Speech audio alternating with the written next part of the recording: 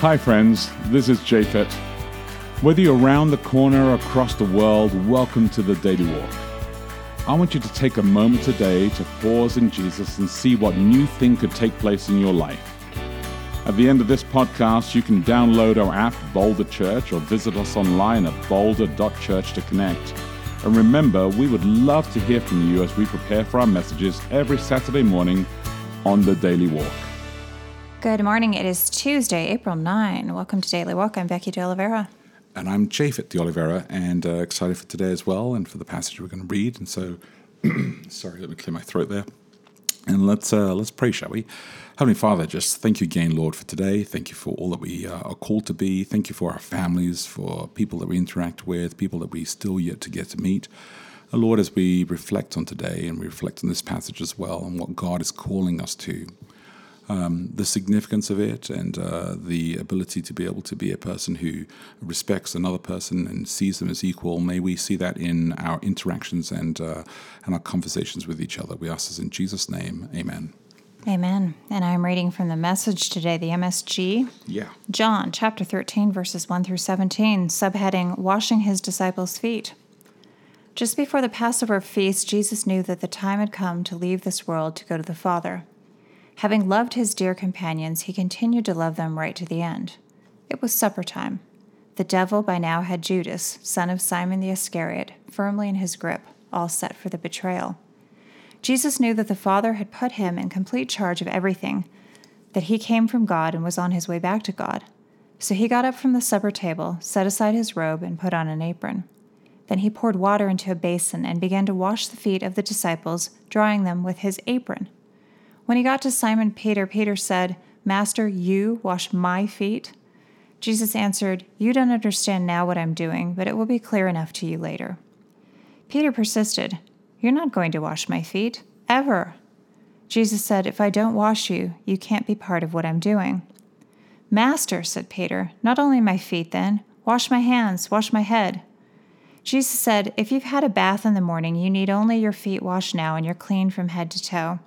My concern, you understand, is holiness, not hygiene. So now you're clean, but not every one of you. He knew who was betraying him. That's why he said, not every one of you.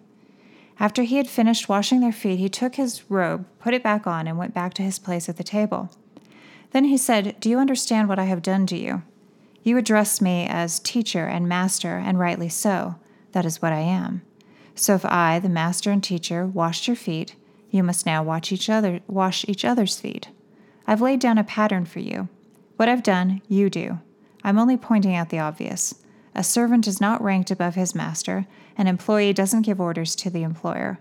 If you understand what I'm telling you, act like it and live a blessed life. You know what I was thinking as we were reading this passage again today is that this is what he chose to do when he knew that it was coming to the final week. Right. So, again, I think that there is deep significance, and because he's never done this before at any of the other Passovers. And so this Passover, he decides, you know what, I'm now going to wash their feet. Because he could have done this like two before that. And I think there's something about this that he's brought the disciples to this place, and now he wants to bring them to another plane. And so I just struck me today in particular. So here's a question for today, and again, I want to encourage you to read the Daily Walk. I think it's really good. And here's the question. Have you ever experienced rejection when offering a gesture of goodwill? How did it feel? Why do you think the other person refused to accept your kind deed? Oh, yeah, I have one, but why don't you go first? Oh, do you? Mm-hmm. I think that it happens often whenever you have a situation where you feel like you're giving some support to somebody, and their pride actually is what holds them back from receiving it. Mine, I wasn't thinking about that. I was That's thinking. What's happened with. Yeah. Well, I've written about this actually, so I don't know if anybody's ever read anything I've written that they will already know this, but probably most people haven't. So there was a girl when I was a teenager who was she was developmentally disabled. And she would often call me on the phone. She wanted to be friends. And she would ask me loads of questions. And I was nice to her in a kind of patronizing way. And she had a terrible thing happen to her. She was kidnapped bunch of stuff happened. I won't go into it in great detail. But after all this had happened, I heard about it and it was terrible and I felt awful, obviously. I happened to see her at church. She was there some months later.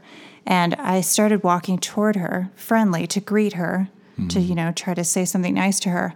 And she looked at me with absolute horror and she screamed and ran out of the building and slammed the door behind her. And I've never seen her since then. And I think that the reason she refused to accept my kind deed was because she knew that I wasn't a good person.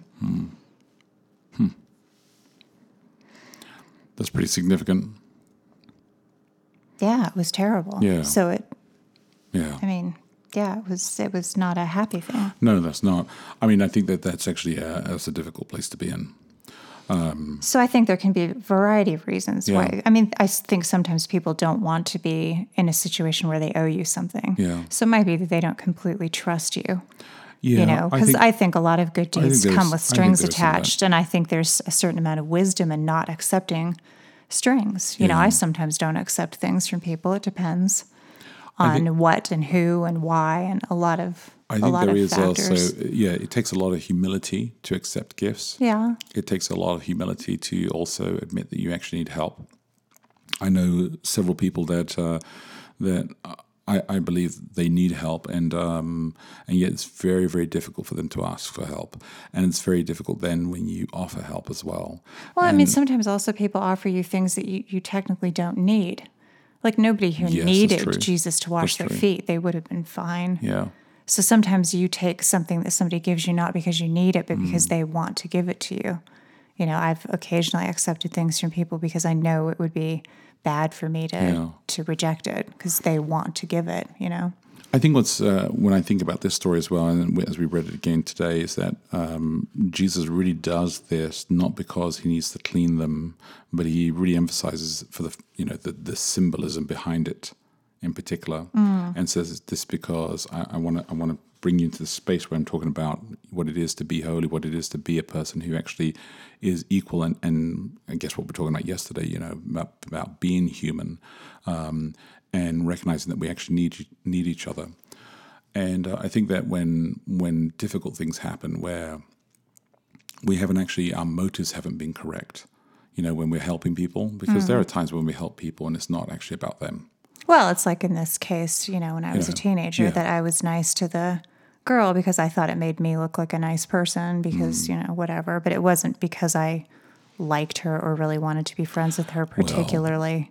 And I tolerated her. I can only imagine the trauma that she had gone through as well. Yeah. So, I don't know to the extent to what she thought when I think she'd had a mental breakdown of sorts after all of this too. She might have even thought I was someone else. I don't know. But I interpreted it as that she knew that I was me and she didn't trust me. Yeah.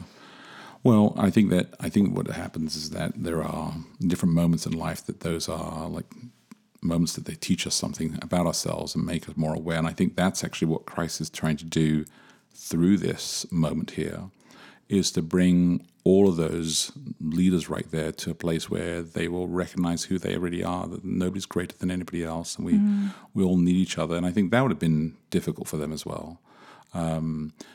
Just to be that, because you remember they've argued before, who's going to be the greatest? Can I sit on one side of you, in your kingdom, and all that kind of stuff? And and so to go to the place where their rabbi, their teacher, their master, the one who they believe is the anointed one, the Messiah, is doing this for them. There's a lot to be said inside that, and I think part of the difficulty of communion or anything, like when people say they love each other, it can become commonplace, right? So I think that there's something to be said about really intentionally, again, thinking about what this really means so that it brings you to that space, so that it's not just commonplace, that you really do appreciate it. Like, you can eat your meals every single day, but you can also stop and say, man, I really enjoy this breakfast. I really enjoy that moment. I think that's what God is trying to do through this practice that we have here inside Scripture. So let me read the question one more time, and I'll ask you guys to think about this. Have you ever experienced rejection when offering a gesture of goodwill? How did it feel? Why do you think the other person refused to accept your kind deed? Think about that. Think about your community. Look after each other, and we'll connect tomorrow. Hey, thanks again for listening to the Daily Walk podcast today. Hey, if you have any questions, reach out to us online at boulder.church.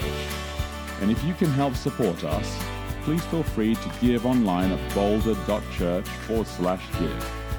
Until next time, look after each other and live love.